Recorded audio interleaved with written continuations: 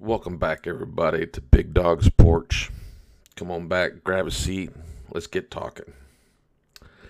So, today I wanted to talk about some, I've been kind of having this progression, but we're scratching that. What I actually want to talk about now, I told you that I didn't want to be one of these people talking politics, and I'm still not.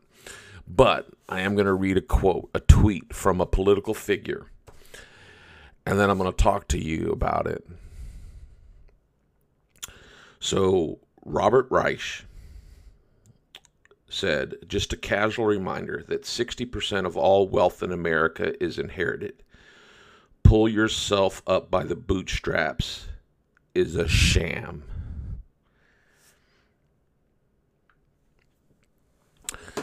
So, now, I wonder why they say that.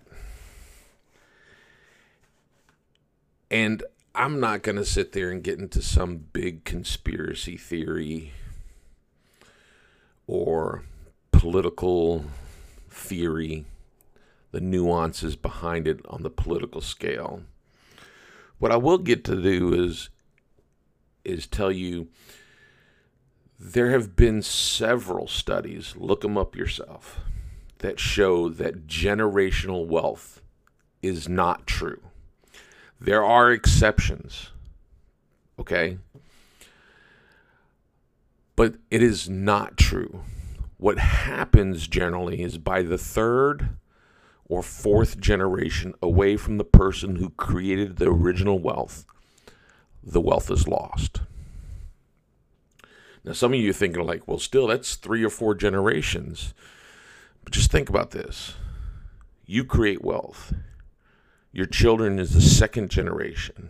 Your children, your children's children, your grandchildren is the third generation. So it could be your grandchildren or it could be your great grandchildren that actually lose the wealth. And the reason is because your children see the work and the effort that you put in to get that wealth. But your grandchildren don't. And your great-grandchildren definitely don't. Now, like I said, there are exceptions, right? You got the Rothschilds, you got the Rockefellers, and they've had generational wealths. The Morgan family from J.P. Morgan, they've had generational wealth for a while. But most generational wealth has been proven to be non-existent. There's a great book out there called Millionaire Next Door, and he's done several follow-up books, which I have not read. I read the original, but I have not read his other books on the same subject where he's given, I believe, where he's given even further evidence and things. And I remember one of the worst rides I ever had Uber-wise was a Lyft customer. And I was down in Atlanta. I picked her up Midtown. And up in Buckhead, there's this Mexican restaurant that stays open 24 hours. Mama something or another. I can't remember the name of it now. And supposed to have some really good late night taco, and stuff. And it's always busy. I mean, after, the bars get out and it's got a drive-through. So I picked her up Midtown, took her to the drive-through, took her back. And I made the statement that I'm a capitalist. I believe in capitalism.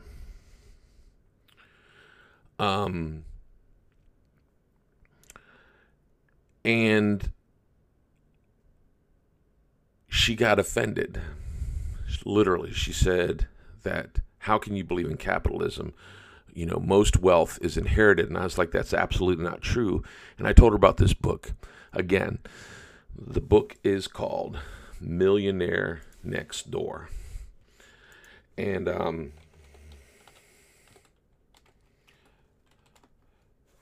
so it's, and like I said, it talks about I think you can get it on Amazon. And like I said, he's done other books too. Uh, but he talks about it, how a lot of times you don't even realize, it's the guy who sit there and started a business, whatever business it was, that made him a little bit of extra money over and above what his expenditures were. He lived modestly, right? Invested it. And then all of a sudden he's got this, portfolio, but he keeps on doing what he's doing because he loves doing it, even though he doesn't need to anymore, right? He just loves it.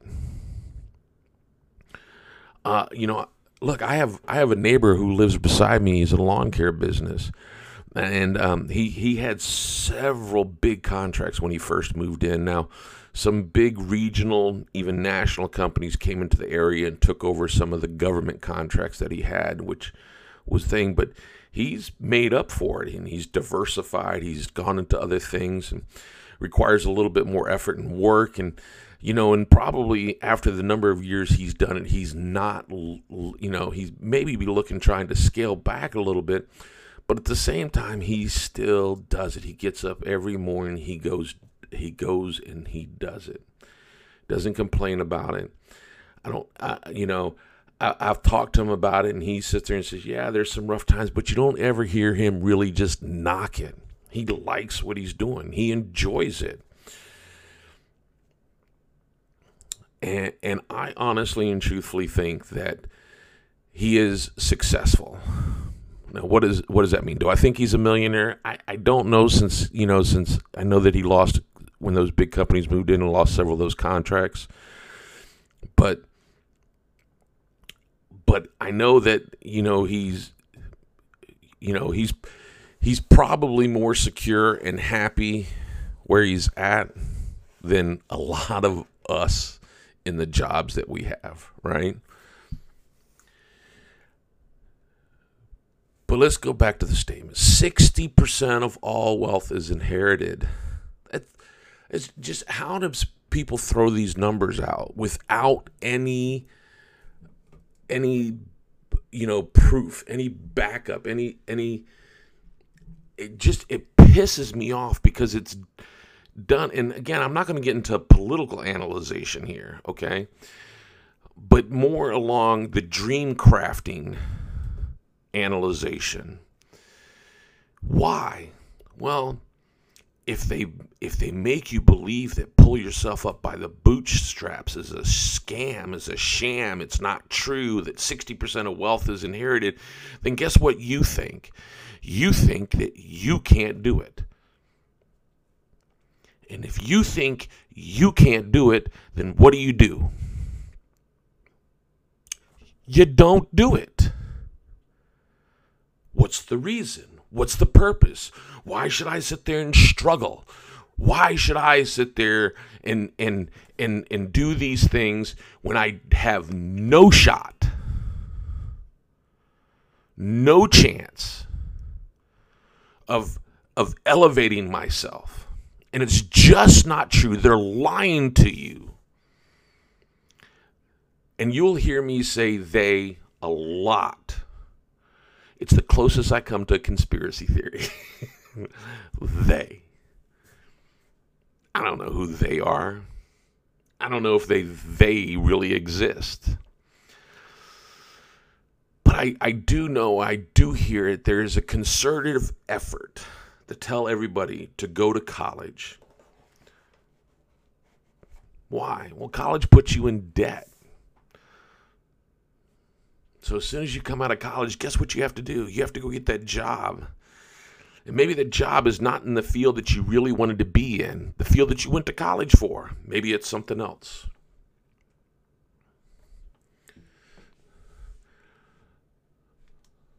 I had a gentleman in my car a couple weeks ago. He was logistics. He said he didn't go to school for logistics. He went to school for, I forget now, political science, I think.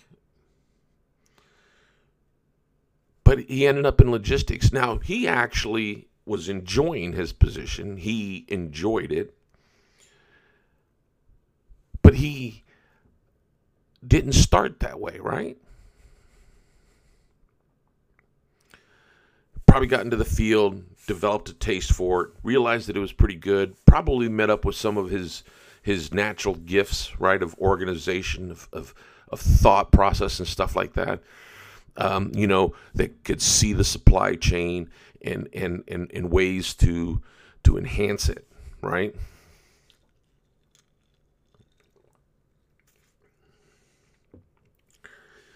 Sorry, I was driving last night and talking with my customers as I always do, so I got a little bit of a dry mouth, so I'm just sipping on some tea. But it really upset me, and it stuck in my head because there is an attack on the wealthy. There's an attack on the wealthy. There's another great book, Robert Kiyosaki, Rich Dad, Poor Dad. And he actually talks about the thought process behind the creation of the income tax. And you should go read the book, Rich Dad, Poor Dad. You should read Millionaire Next Door.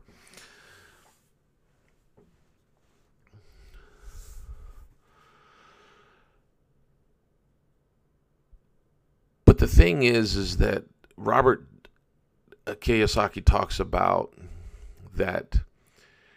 See, and I agree with this, right? We have this fascination with Robin Hood. Now, the income tax was created before Disney's version of the Robin Hood with the cute fox and everything like that. But we have this mentality of Robin Hood, right? And they always say it, take from the rich and give to the poor. Robin Hood syndrome. But if you actually watch the movie, and here we go again, remember I told you we would skirt politics but never really get into politics because I don't want to, right? But I think it's necessary here because of the simple fact of to understand the reasoning why. See, because I truly believe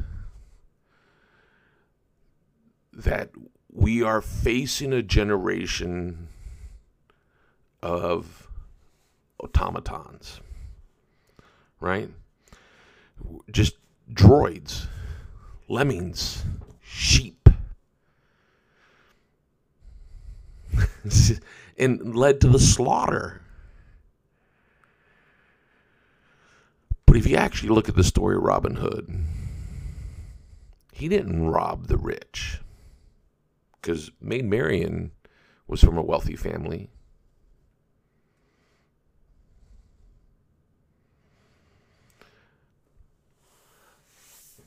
Right? And he took to keep appearances up. But, she willingly gave too, because she willingly gave to the poor all the time. He took from a corrupt sheriff. And the sheriff is who? Government.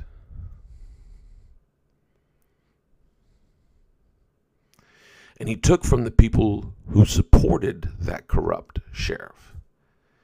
And he gave back to the people. Because remember now, the sheriff kept raising the taxes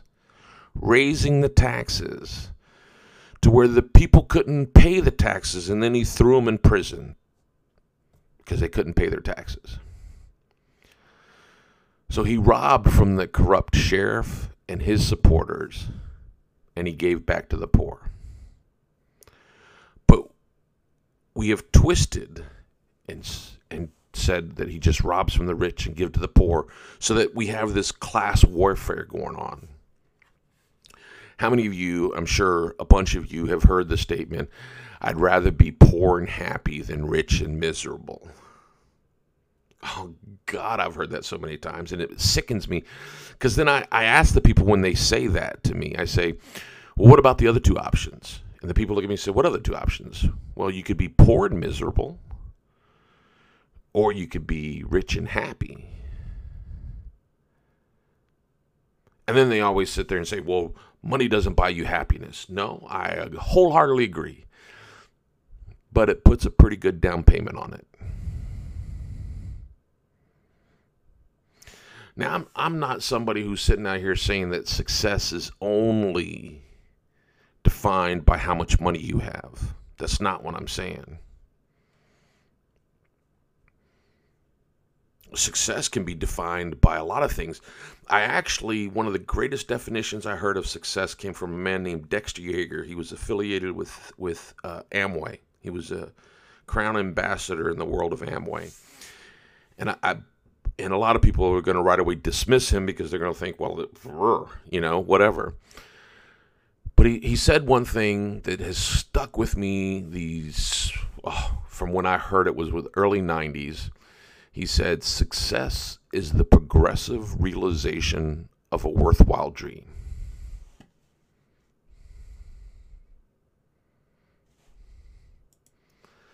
Success is the progressive realization of a worthwhile dream. He didn't say it was the end point. The progressive realization means the journey, right? As you get from point A, from your starting point, wherever that is, to the finish line. I mean, how can Robert Reich say these things, or anybody else say these things, pulling yourself up by the bootstraps is a sham? I call bullshit on that. Because there's too many stories of people who've done exactly that.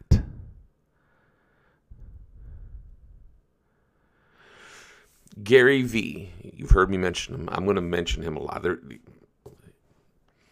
Gary V tells a story. His parents immigrated over from Russia. They came over with barely anything. His dad started a wine liquor store in, I think it was New Jersey. Made his son start going to work there when he was a teenager. He worked summer, blah, blah, blah. When he was 22, he went to work there, and he took his dad's business from $3 million to $60 million because of decisions that he made. And go look up Gary Vee and listen to him tell the story, okay? He's awesome guy. But he sits there and he says he left his dad's business with nothing. And when I was listening to that, watching the video where he talks about that, in the comment section, this one dude says, that's not true. He sat there and he left with $150,000. And he invested it into Twitter or Facebook or whatever it was that then made him, wealthy. The thing is he took nothing from the business except what he was paid. And if you listen to Gary talk, he did nothing except work for those 10, 12 years, right? He did nothing but work. Worked all the time. He didn't go out. He didn't spend money. He just saved. So he saved $150,000. But this other guy is sitting there going, trying to call him out. I call bullshit on that. Dude, so you're telling me that he's not allowed to save money he works for? What he says that, and I'm not trying to put words into Gary V's mouth, but from when I sit there and hear him say he walked away with nothing, means honestly and truthfully, if you take a company from $3 million to $60 million, There are some of us out there, me included, that would expect to walk away with a couple mil, if you know what I mean. I mean, I grew your business 20 times. I made it 20 times bigger. Dude, like, I should be compensated for something. 20 times more than 150,000. I mean, like, but this guy wants to sit there and say, act like Gary Vee is lying. Like Gary Vee, I mean, and it's people like that, right? That Gary Vee left and started VaynerMedia, I think, right? Whatever that, I just found Gary Vee about 6 months ago. So a writer told me about him. He told me about another guy too, Tim Ferriss. I really don't get in that much into Tim Ferriss, but check him out. There was one episode I did like from him, but I really like Gary Vee. But anyways, so he started something from scratch, VaynerMedia, and however he did it, he got his seed money by busting his ass and taking the business from worth $3 million to $60 million.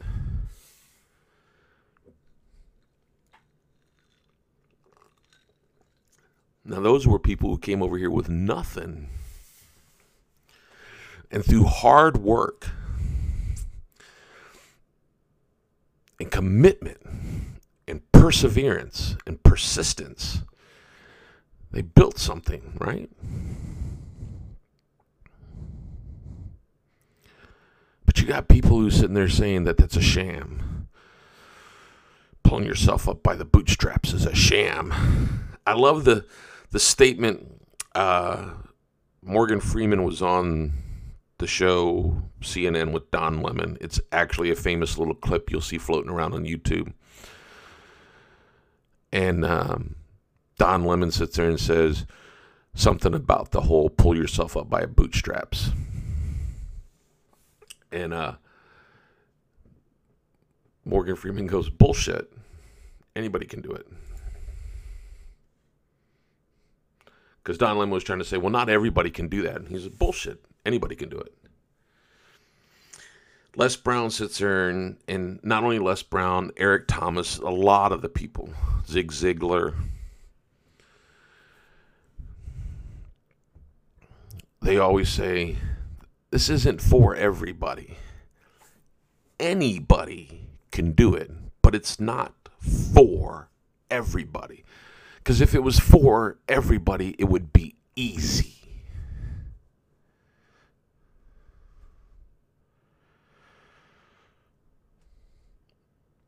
I'm just so sick and tired of these people out here who are stealing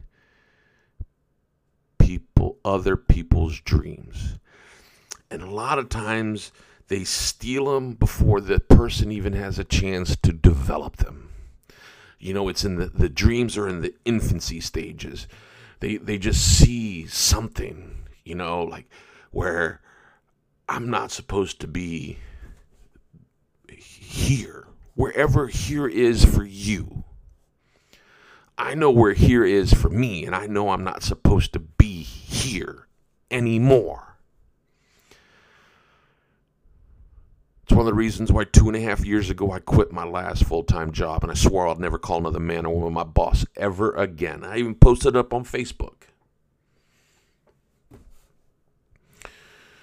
And my wife commented on it. She said,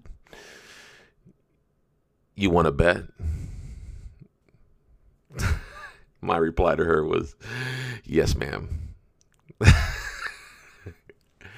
That was my wife's little sense of humor. Some people might not have caught that when they first read the post. Whatever, I did. And it was funny. But she knew that all those years I worked for all those different people wasn't for me. Was never happy. That's where the whole depression started. And the depression sat there and came because choices that I made with what was given to me, the data that I had to make the choices, and the choices I made. When I truly wanted to be something of an entrepreneur, when I was in my 20s, I always saw myself being a CEO of a CEO. Did I say that right? Yeah, CEO of a Fortune 500 company. I just knew I could be a CEO of a Fortune 500 company. Without a doubt, I knew I could do it. Problem is, I'm 52 now. I've never really stayed with a job long enough because of, issues that we've talked about, politics and all these other things. And not politics as in like the federal government type of politics, but I mean, corporate politics and all those things. And I never stayed with a job long enough. And now I'm 52 and Fortune 500 companies don't know my name. And that's okay.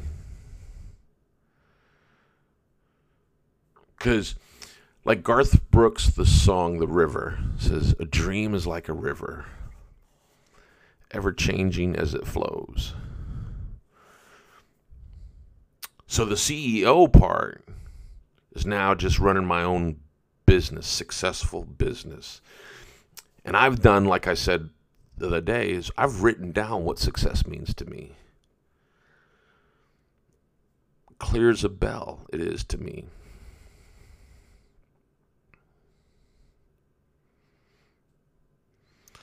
I can sit there and describe you where I want to live. I can describe you the log cabin that I want to own out in either Wyoming, Montana, or Colorado. I saw a great picture the other day, covered in snow. The sky was so blue,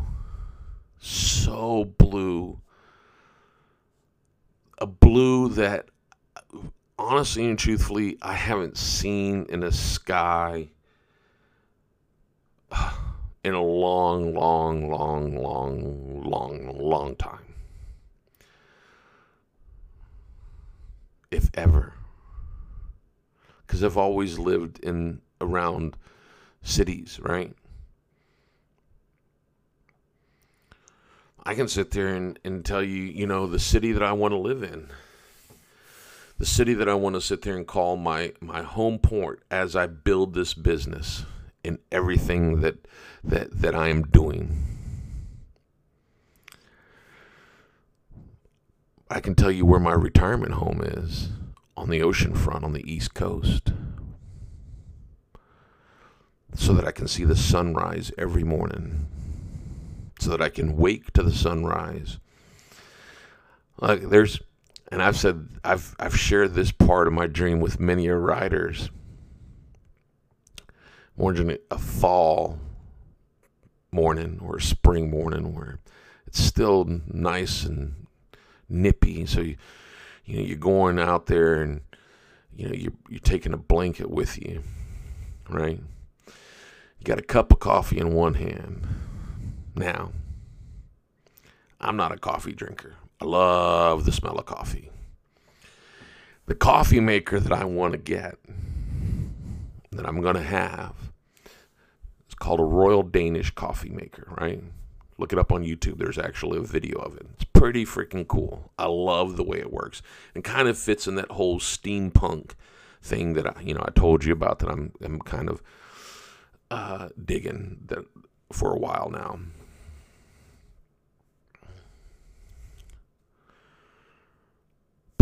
I love the smell of coffee, not that big of a drinker. So the coffee's really for the smell, not so much drinking. But I go back on the back porch, sit. My house is maybe 50 yards away from the ocean front, right? Maybe 100. It's not 100. It's probably about 50 yards, about half a football field from my back porch to the water.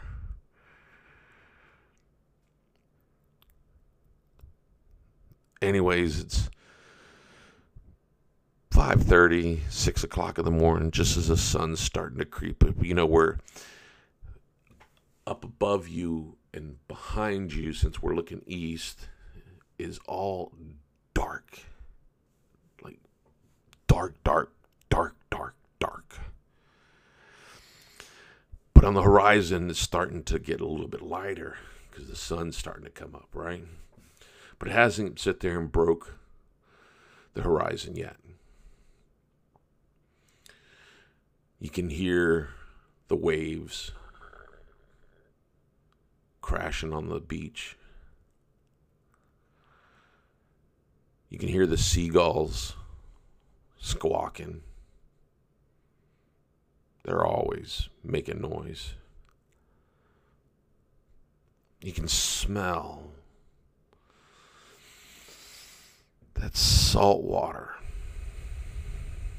over top of the coffee.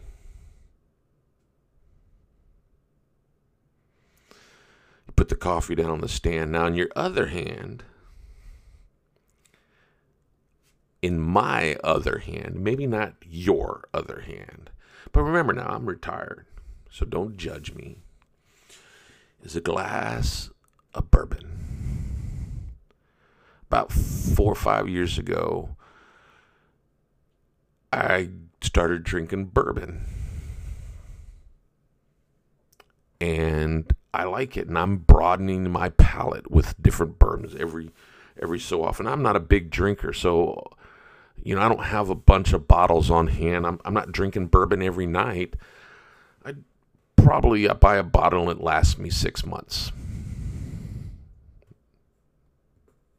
before I'll go buy a new bottle, and then I'll try something else. I've got some favorites. I love Eagles Rare, Angel's Envy, Blanton's, Woodford Reserve. Some people are not going to like this because they're like Jameson, but I love Bushmill. So it's an Irish whiskey, smooth. I'm not a big Scotch drinker. Bourbon, whiskey. But I have that bourbon in my hand. Now I'm sipping that. So I'm giving that false sense of warmth. You know what I'm saying? You could drink the coffee to warm myself up, but no, I'm drinking the bourbon and giving my false sense of warmth. And I have a cigar. Now, this isn't going to be every morning. Maybe it'll just be my Monday ritual, right? The morning time, the start of a new day, the sun rising up, sitting there and giving you hope for all the opportunities that are afforded you in a new day. And it's the start of the week, so you got the whole week of opportunities to go, right? So the hope of the whole week.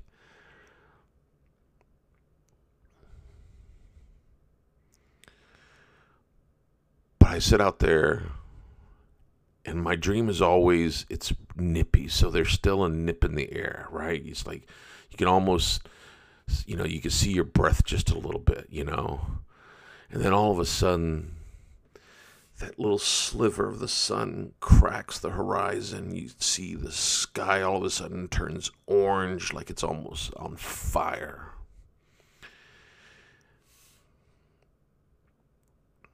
And then it's more than just a sliver. It's like a quarter of the sun. And then it's half of the sun. And then as you're watching, the next thing you know, it's the bottom little part still touching the horizon. And then in the next 10 minutes, it seems like it just jumps into the air. And that sun hits you and starts to warm you. Starts doing what the sun does. Starts cooking the air.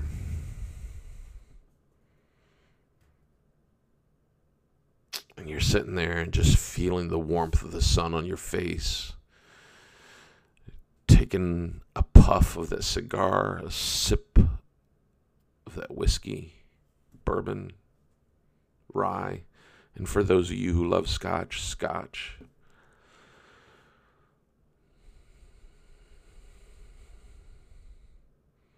and you finish the cigar, you finish your glass of whiskey.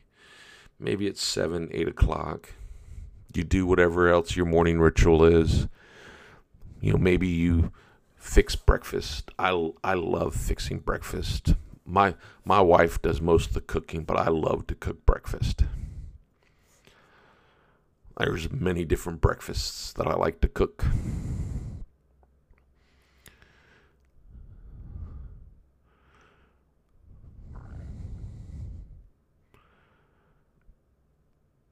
But maybe you cook breakfast for your wife.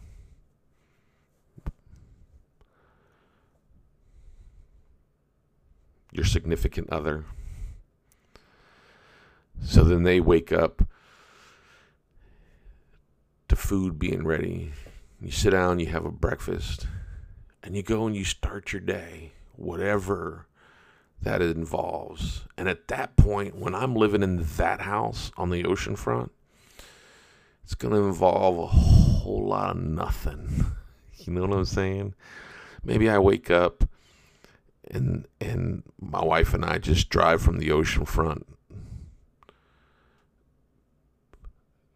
to the mountains in Virginia for a day trip.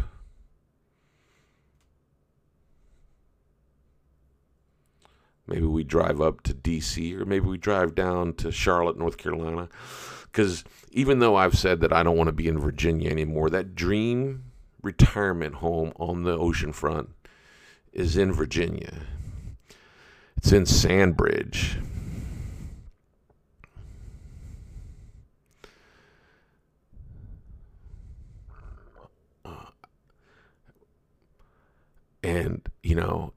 And that's where I see me spending the rest of my days, and once I'm at that point where I'm like, enough's enough. And for everybody else, that's different. But what is yours?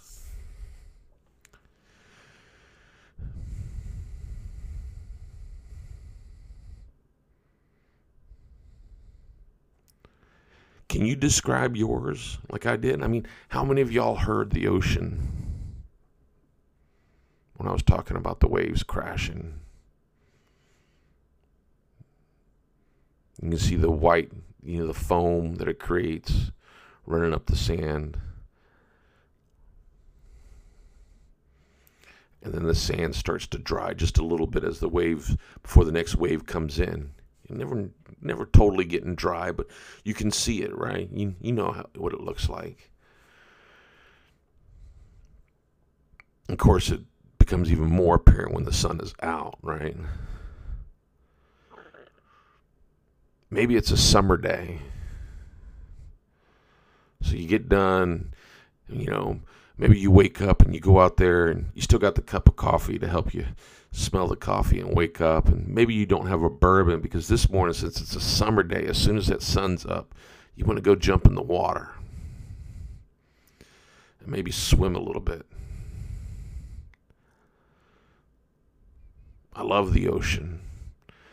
People ask me all the time, so if you want to get out of Virginia so much, why ain't you left? My blood is 75% salt water.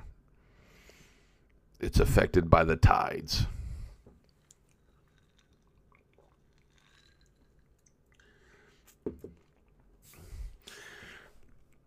Now, look, I really don't want to assign any nefarious, underhanded conspiracy theory to Robert Reich.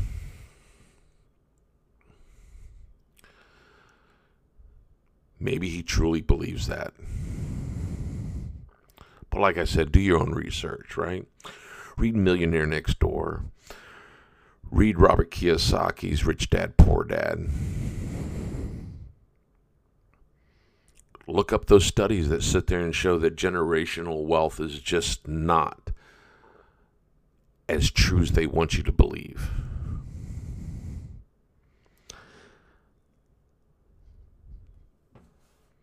They don't want you chasing your dream. They want you chasing their dream.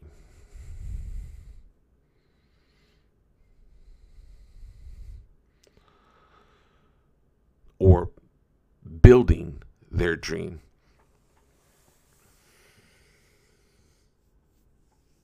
I remember one time I was talking to a guy in my car, and he was talking about all the things that he was doing for his boss and all these things. And I said, man, that's awesome. I said, I wish I had a company big enough that I could steal you away. Like, legit. And he was like, why? I said, you're putting so much effort into his dream. What are you doing for your own?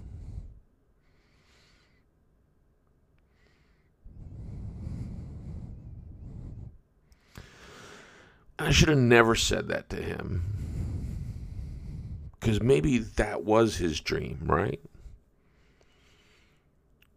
Helping somebody build a business, taking it to the next level. Maybe that was his dream. And then here I come along, and I'm sitting there and trying to seed these doubts in his head, as far as, like, you're putting all this effort into somebody else's dream, but you're putting no effort into your own dream. How do I know that? From the 10 minutes of conversation that I had with the person.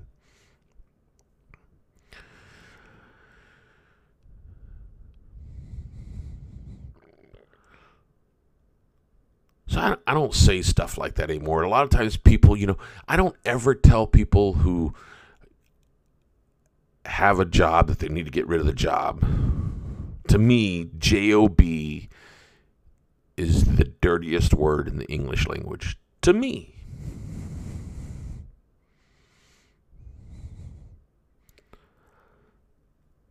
But to other people, it's not. And we need other people.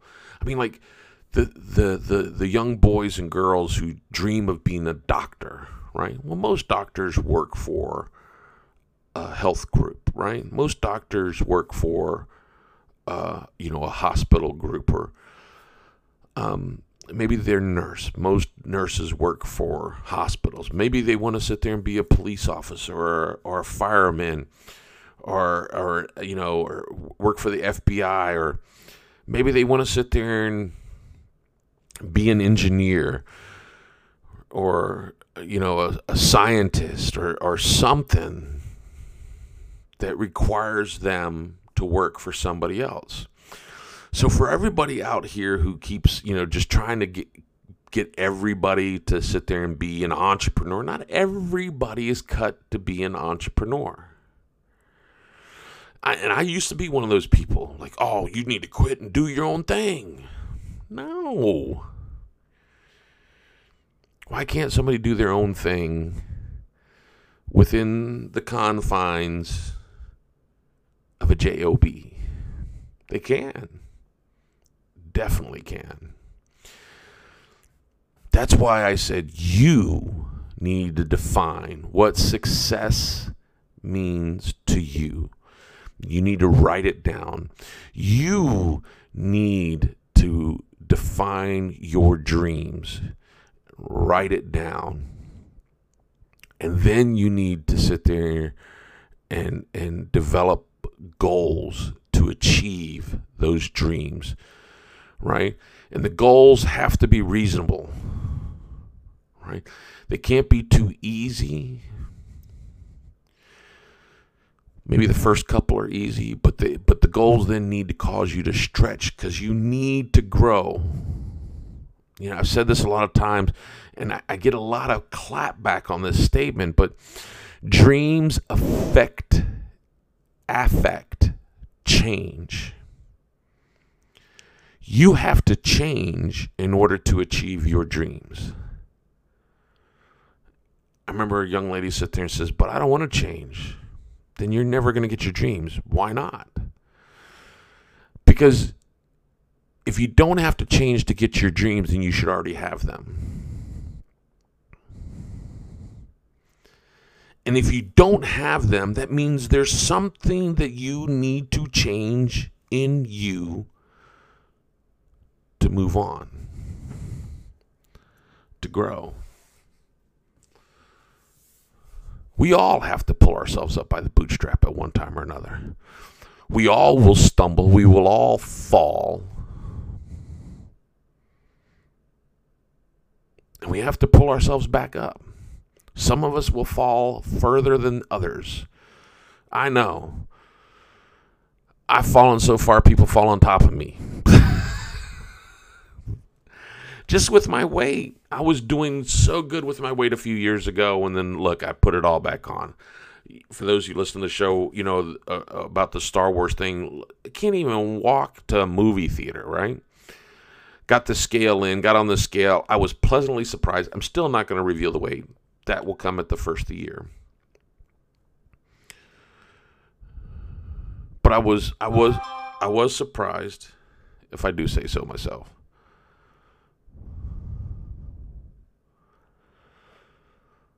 And, you know, and I had a whole plan of what I wanted to talk about today. And then that tweet comes out, and it just, oh my God, it was like a grain of sand in an oyster.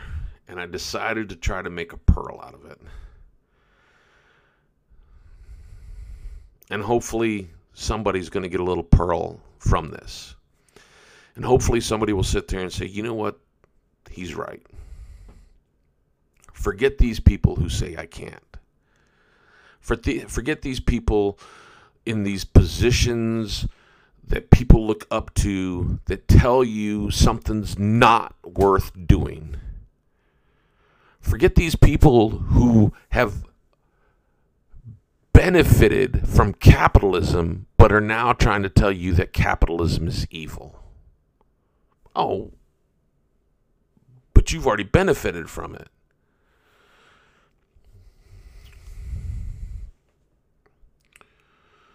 What's that guy, Michael Moore, right? The director. He talks about, he did that movie about it, and I'm going like, you know, it's so easy to be up here at this level of success that you have attained, and then try to tell other people that they shouldn't try for that same level of success as you. That there's something wrong for them pursuing their definition of success. Maybe it's not to be a famous director, but maybe it is to sit there and own the largest plumbing supply in New York or Michigan,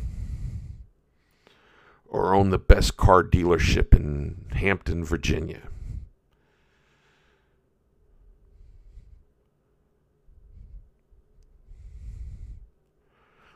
Or own the best lawn care company in Charlotte, North Carolina.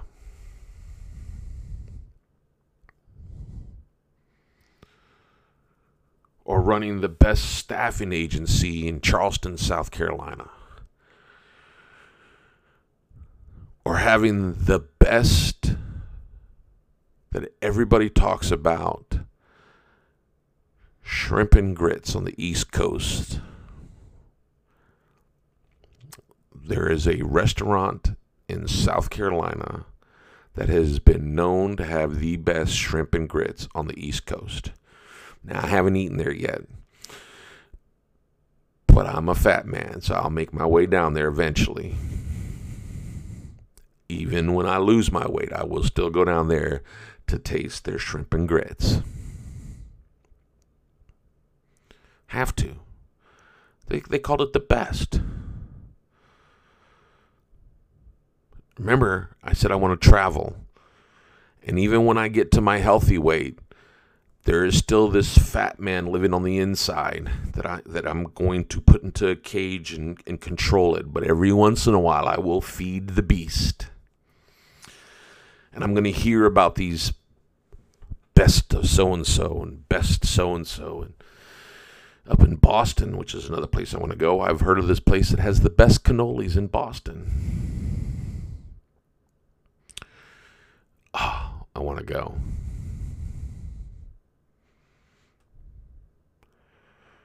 And, you know, I will go, and I will find, and I'll see if they're actually true.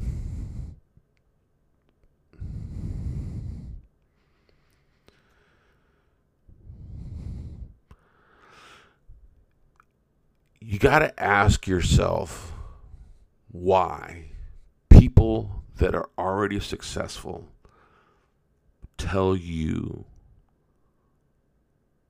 it's not worth it.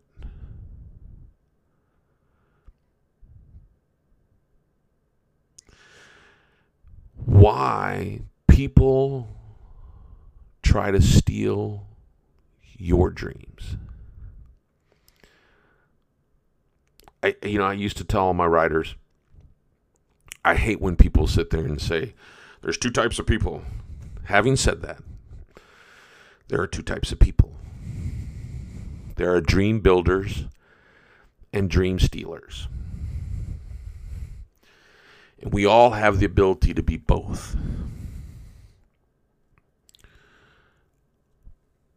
But honestly speaking, most of us are dream stealers.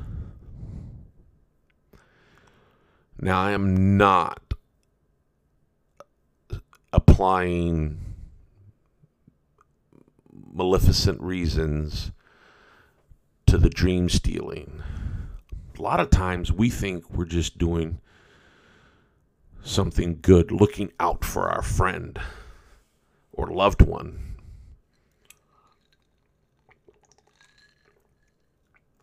When what we're actually doing is stealing their dream. Les Brown sits there and says, they don't need to understand. There's going to be people who sit there and going to tell you it's not going to work. It's not for them. It's for you. When they tell you it's not going to work, don't listen to them. It's not for them. They won't understand. Don't argue with them. Don't try to explain. It's easier to pull a person down than it is to pull a person up. Because you got gravity, right?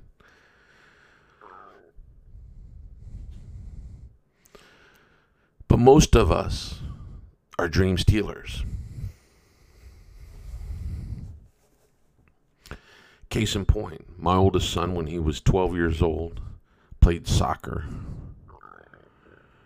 And he came and he told me, he said, Dad, I want to be a professional soccer player. And I was like, that's awesome, son. You can do it. You work hard and you can do it. That's great, right? Oh, yeah, well, that supported his dream. Well, the next day I came home, and was my son out in the backyard practicing kicking the ball, practicing ball handling skills? No, he was sitting in front of the TV watching SpongeBob. So I had the talk. You know the talk, all you fathers out there. You know how many kids want to be professional soccer players, professional football players, professional basketball players, professional baseball players, professional hockey players, professional curling players? I don't know. Whatever the sport is. Gymnastics, volleyball, all those different sports. Do you know how many kids out there want the same thing you want? But they're not sitting in front of the TV. They're out there working. They're out there doing the hard work. They're putting blood, sweat, and tears into it. You're not going to make it unless you sit there and bleed for it, sweat for it, cry for it. You know the talk, guys, fathers. You know the talk. You think you're inspiring your kid.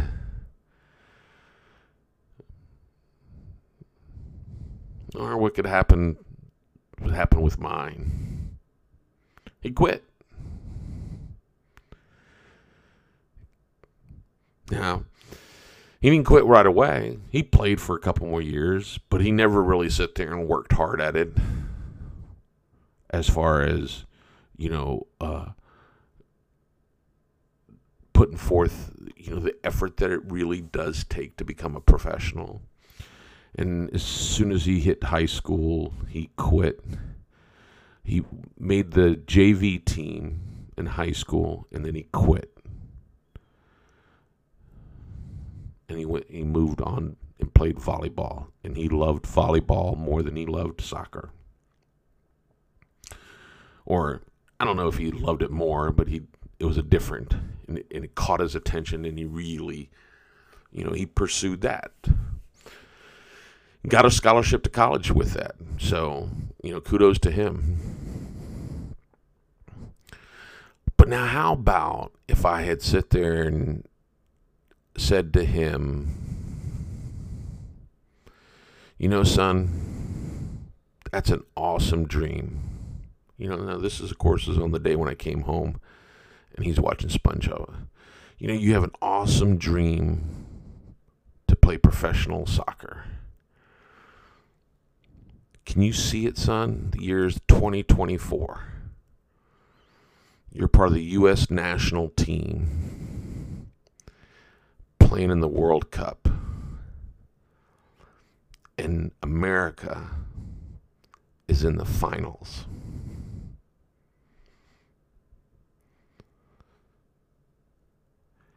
And my son loved to play defender.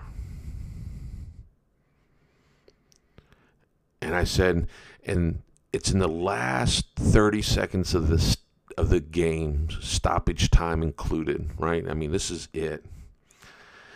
And the ball's down on the other end of the field.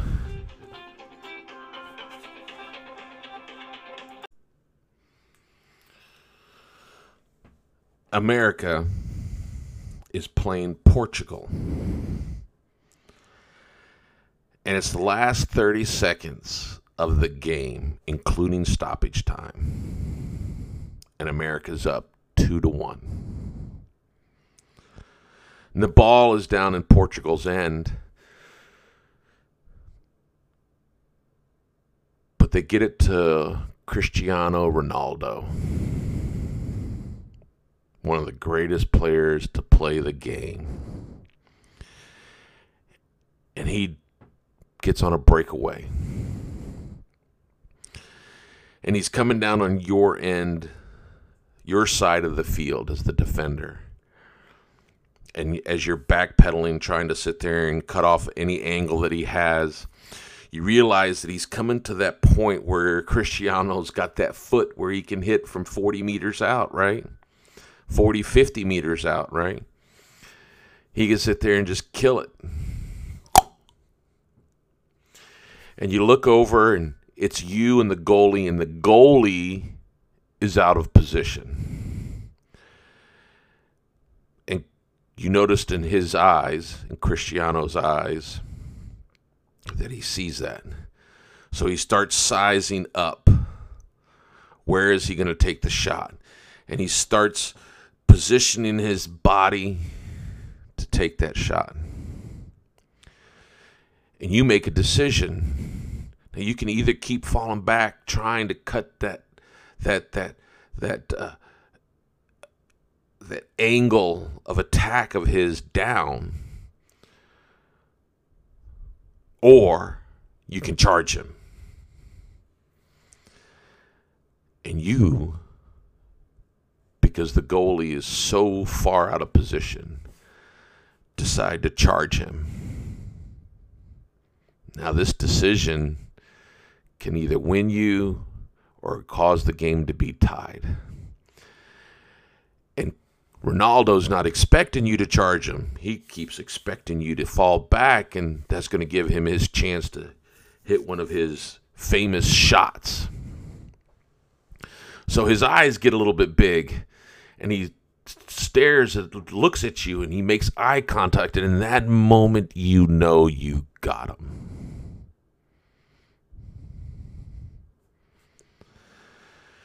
Now he starts his little foot shuffling and the step over and the cry, and he's trying to sit there and fake you out and all these little things. He's never really touching the ball, kind of little nudge it. But when he finally makes, as you're charging him, you're being defended. As he finally makes the move to get around you and commits, you finally commit. And you foot steal the ball. You don't slide. You just foot poke it, the ball off of his foot. You spin around. He dives like all European players do, trying to draw a supposed foul. The ref is right there.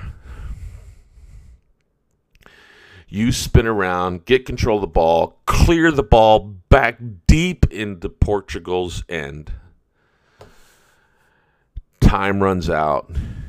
USA wins the first World Cup.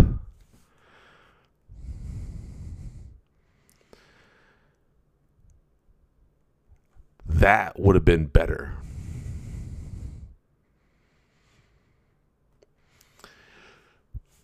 Because maybe it would have inspired my son to go out and practice foot poking. And the whole time he's going to be foot poking and trying to steal the ball, it's against Cristiano Ronaldo. And he's playing that scenario over and over and over. And then he's practicing clearing the ball.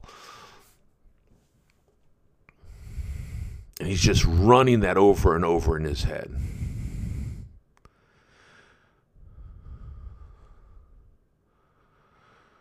See,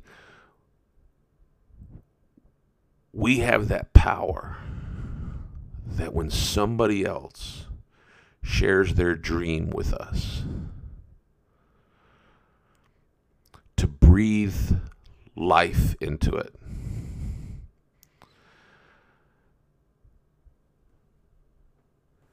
To take it and inject it with a little bit more detail than they might have at the time. I make the analogy like this: to shoot it up with some steroids and give it back to them. Now, I'm not telling kids to use steroids to do any sporting events, so don't get it twisted. I'm talking about taking their dream, and they give you their dream and it's the size of a baseball.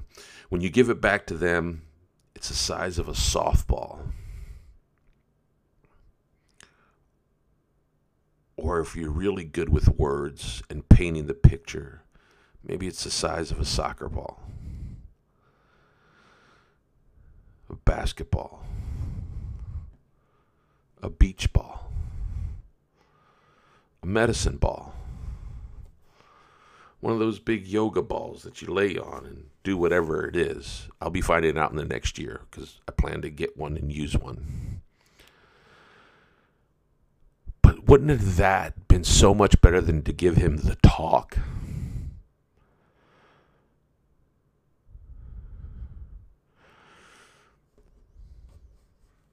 You know, I laugh.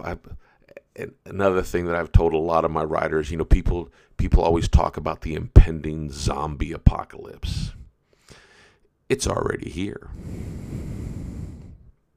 Follow me.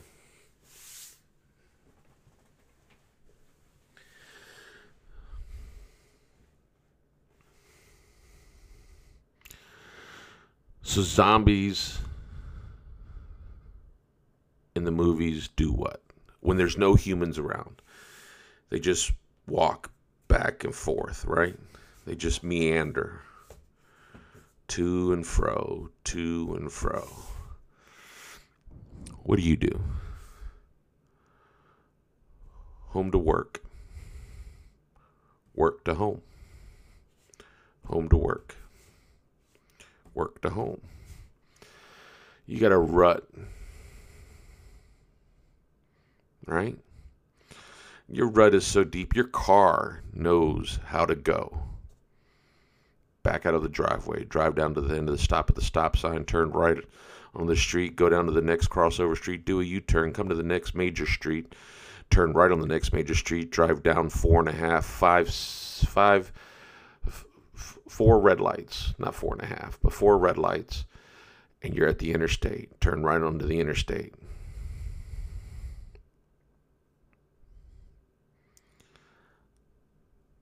Head eastbound on the interstate. You're in a rut.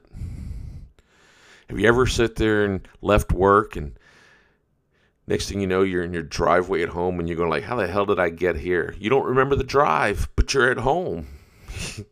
Like, dude, it's so automatic, right? You are a zombie. We all are zombies that are out here going back and forth to work, to home, to work, to home. Oh, it's Friday night. Go out to the bar. Home to work, to home, to home, to work, to home. Oh, a friend called. Let's go out to dinner. Home to work, to work, to home, home to work, right? That's all we do. We think we're living.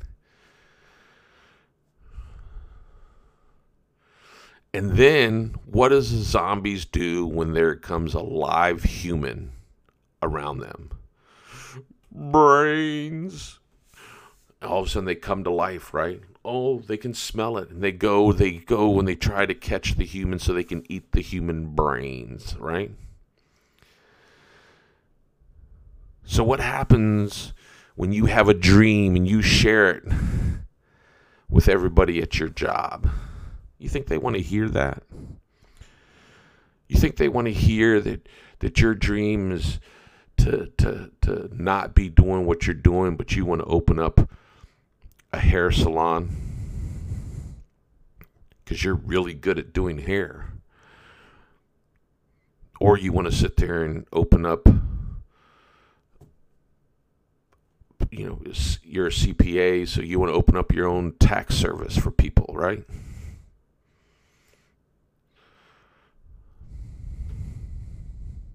Do you think they want to hear that? No, they don't want to hear that. So what do they tell you? 95% of all businesses fail within the first year. Why did you need to know that? You're not like everybody else. I remember one time I shared a dream business that I had with somebody one time, and he sat there and he said, "Oh, I've seen people try that and it didn't work. Don't bother. Like, they're not me."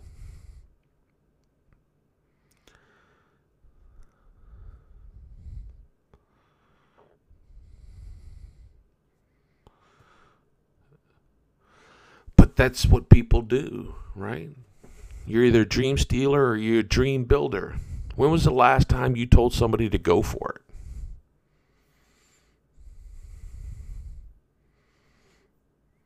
I was on a phone call one time with a person from Verizon. I don't remember what I called for. It was something going on with the files, the computer, the internet, TV, whatever it was. Anyways, this guy that was talking to me was really cool, right? We got onto the subject, and he was like, "I really don't like what I'm doing." And I'm like, "Well, what do you want to do?" He says, "What I want to do is I want to sit there and own a gourmet donut shop in some city in North Carolina." And I was like, "Go for it." He was like, "What?" I was like, "Do it. What's holding you back?" He said, "Well, everybody tells me I can't do it." Fuck them.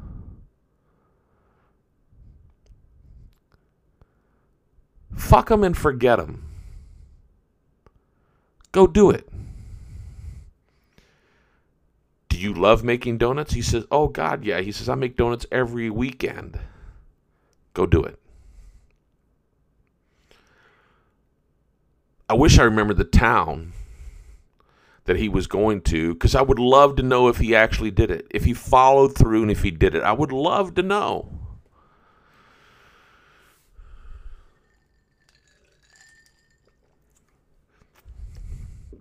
Now, people sit there and are going to go like, "Well, dude, you shouldn't have told him to go off half-cocked." Well, it's not my place to sit there and tell him, "Oh, well, because just like when I told my son about the effort that it's going to take to become a professional soccer player, it discouraged him instead of encouraging him.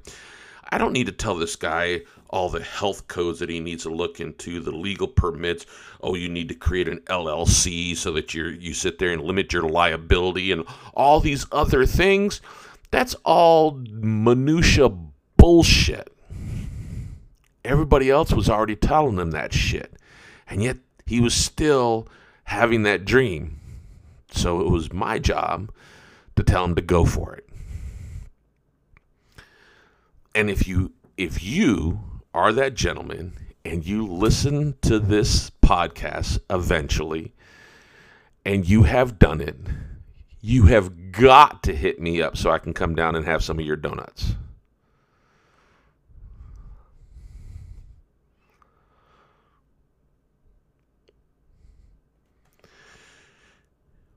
you have enough people telling you. I love Steve Harvey talks about, had this one customer one time, not customer, but a person in his, when he did his talk show saying, as a mother concerned, she was like, I want my daughter to have a plan B. And he was like, no, plan Bs are not any good. He goes, when you have a plan B, you start to sit there and split your effort from plan A to plan B. And pretty soon, more of your effort's going into plan B instead of plan A. So then plan A fails because you're not giving plan A everything that you should be giving it. So then, of course, the person who told you to have a plan B feels vindicated and justified in telling you to have a plan B when actually they stole your dream from plan A.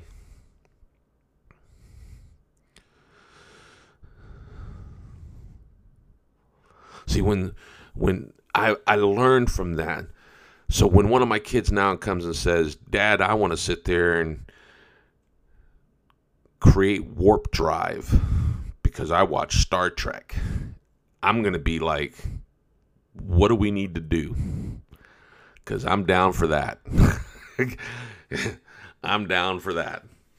Let's warp somewhere and meet an alien race.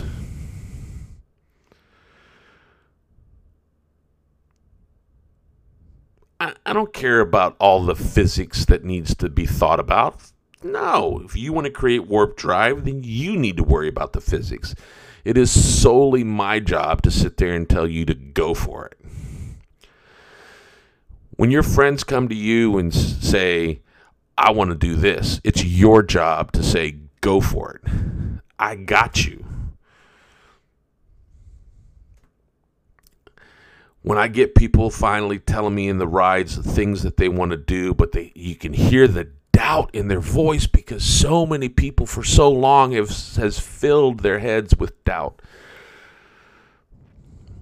I always end the ride and say, hey, one last thing before you get out.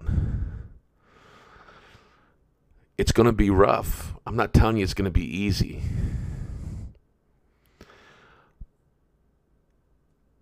But when it gets to that point, when it's really, really tough, just remember, there's one old Uber driver out here that believes in you and believes you can do it. I have faith in you. Just remember, everybody, whatever your dream is,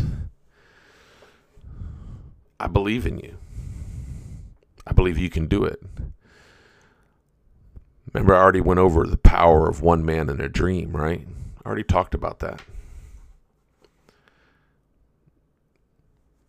I believe you can be that next person. The power of your dream could sit there and change the world again, as Alexander Graham Bell did, as the guys who created the internal combustion engine did, or the steam engine before that, as Tesla and Edison did with electricity, as the guy who actually created the filament that Edison used in his light bulbs,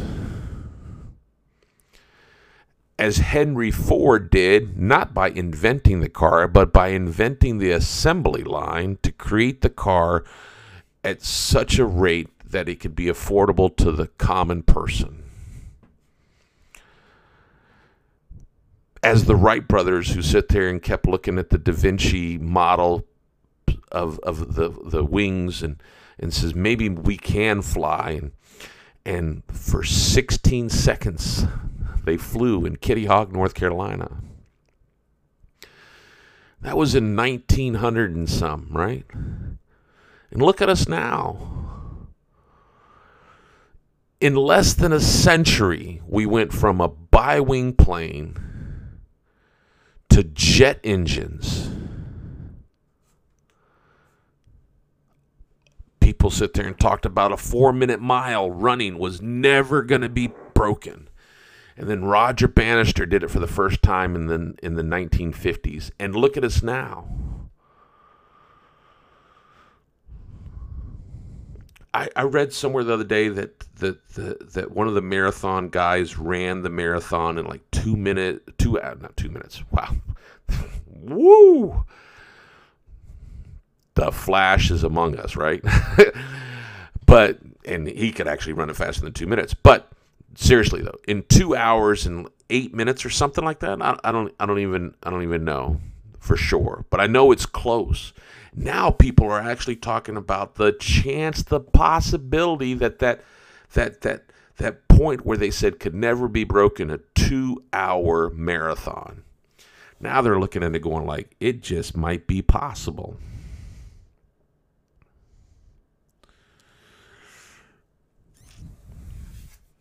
Adam Smith was an economist, and he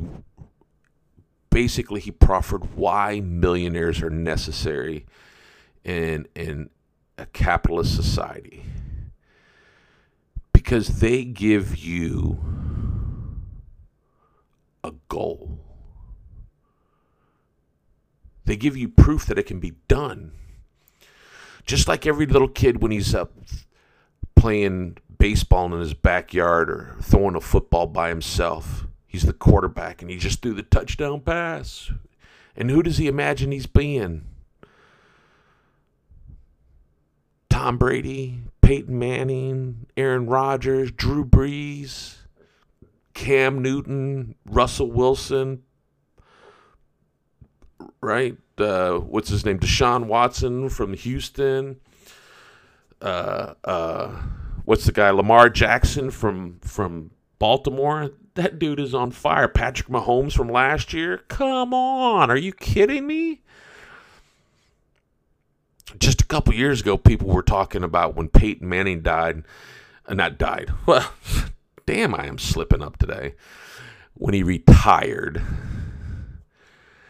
that him and that when he's gone and Tom Brady goes and then Aaron Rodgers and Drew Brees are going to be close behind, that there's not going to be, that great of a quarterback class out there anymore, right? Dude, you ain't got nothing to worry about. But they were saying the same things when Joe Montana left, and then look what Steve Young did. Broke damn near all of Joe Montana's records right in San Francisco, right? Steve Young did it. They said the same thing with John Elway, when Brett Favre, like, who's the next great quarterback? The next great, right? Tom Brady, Peyton Manning. You got some kid right now who's sitting there watching Russell Wilson, or Lamar Jackson, or Deshaun Watson, or Patrick Mahomes, or Aaron Rodgers, or Drew Brees,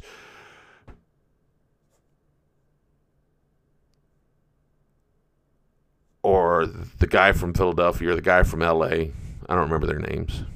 And he's going like, I can do that. That can be me.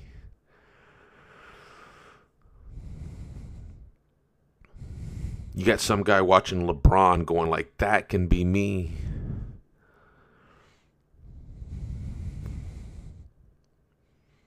Right?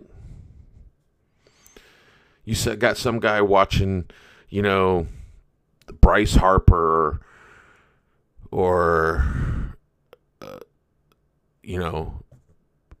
who's some of the other great baseball players right now. I really don't know. I've slipped on watching baseball that much, but and saying that could be me.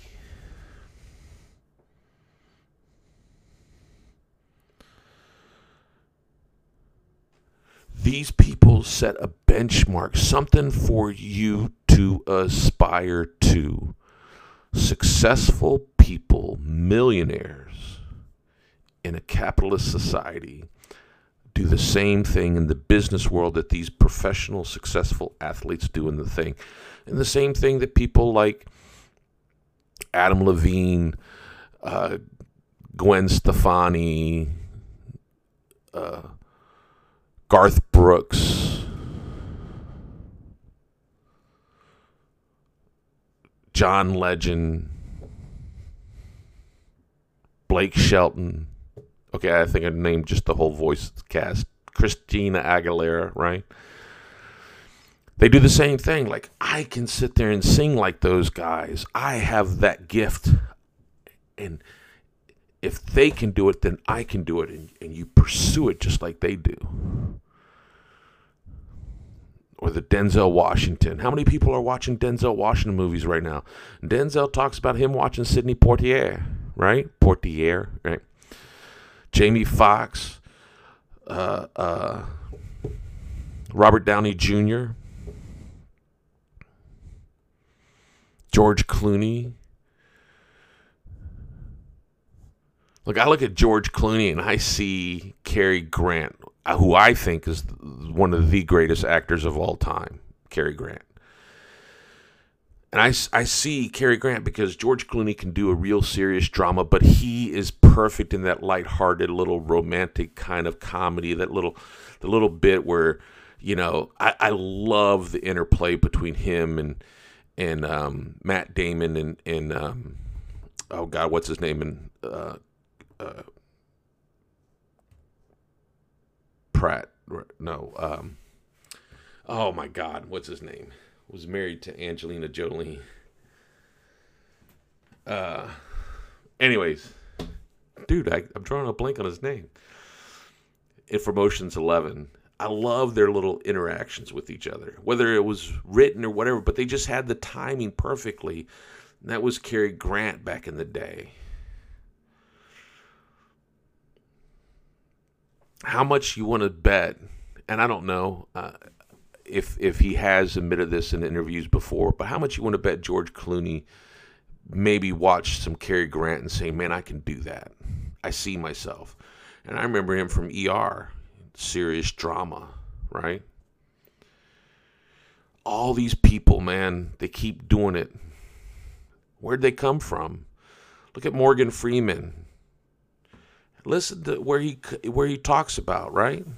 Where he ended up, right?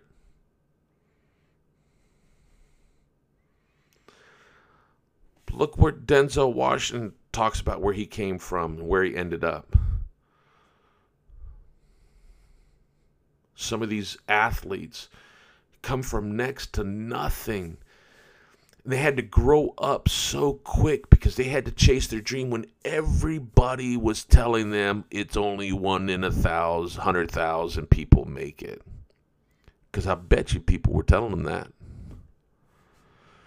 Don't get your hopes up. Only 1 in a million make it. They sit there and they had that internal fortitude to say, yeah, I'm the one, bitch. Now get out of my way.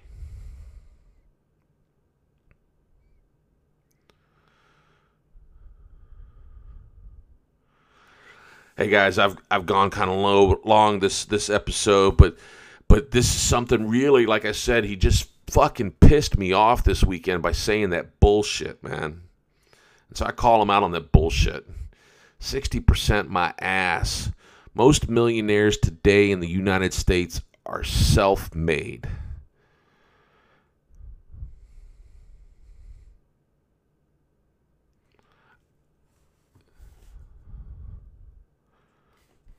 They've created their wealth. They didn't inherit their wealth.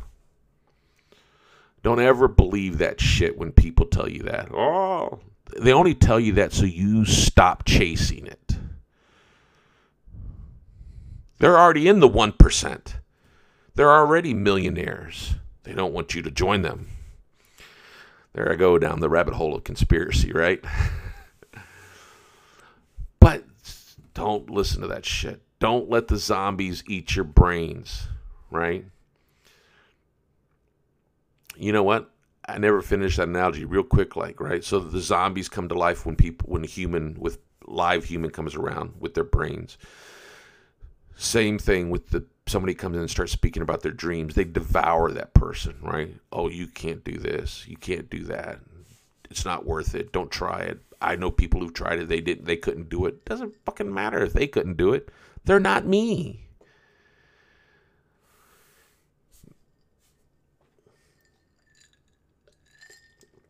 Les Brown sat there and said, your dream ain't for them. It's for you. Don't listen to them. Listen to you. And if your head and your heart and your inner person is screaming at you, To go out and start doing somebody's hair in your own salon, then do it. To go and take that money that you have saved up and buy some lawn equipment and make some flyers and go out and start pursuing and building your lawn care business, then do it. To leave the firm that you're working for and go out and start your own firm and be your own private CPA, lawyer, doctor, whatever, then do it. Architecture, then do it. Engineer, then do it.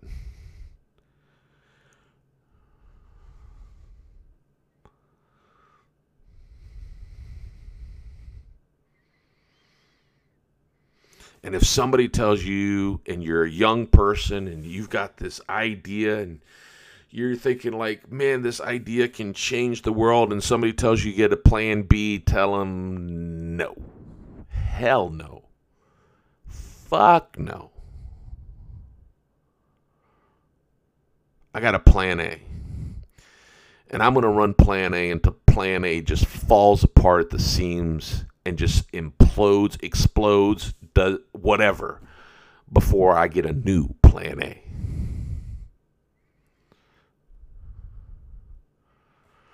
Anyways, guys, y'all coming back. Join me next time on Big Dog's Porch. Y'all have a great Monday. It's the first day of the week. Kick it off right. Chase your dreams. Dream big.